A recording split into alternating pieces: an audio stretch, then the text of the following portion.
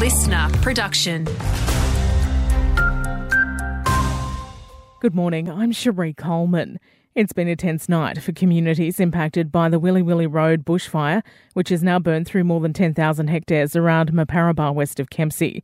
Thanks to the tireless work of firefighters on the ground and in the air, the blaze, which was at emergency warning yesterday and into last night, has now been downgraded to a watch and act alert level.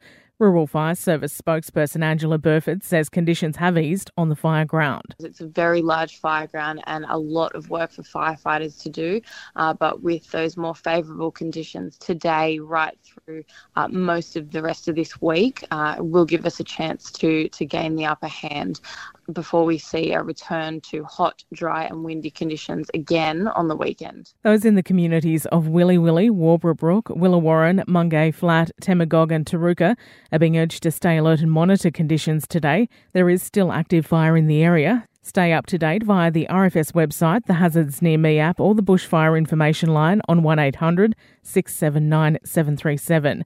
An evacuation centre is operating at the Kempsey Showground on C Street. People are also reminded to take extreme care on the roads in the area. Overnight, Kempsey Shire Council was advising people not to travel to areas of Willi Willi Road, Temagog, Willawarrin, Turumbi and Maparaba unless it's urgent. Due to that bushfire in the area, Bellbrook and Willawarrin public schools will be non-operational today.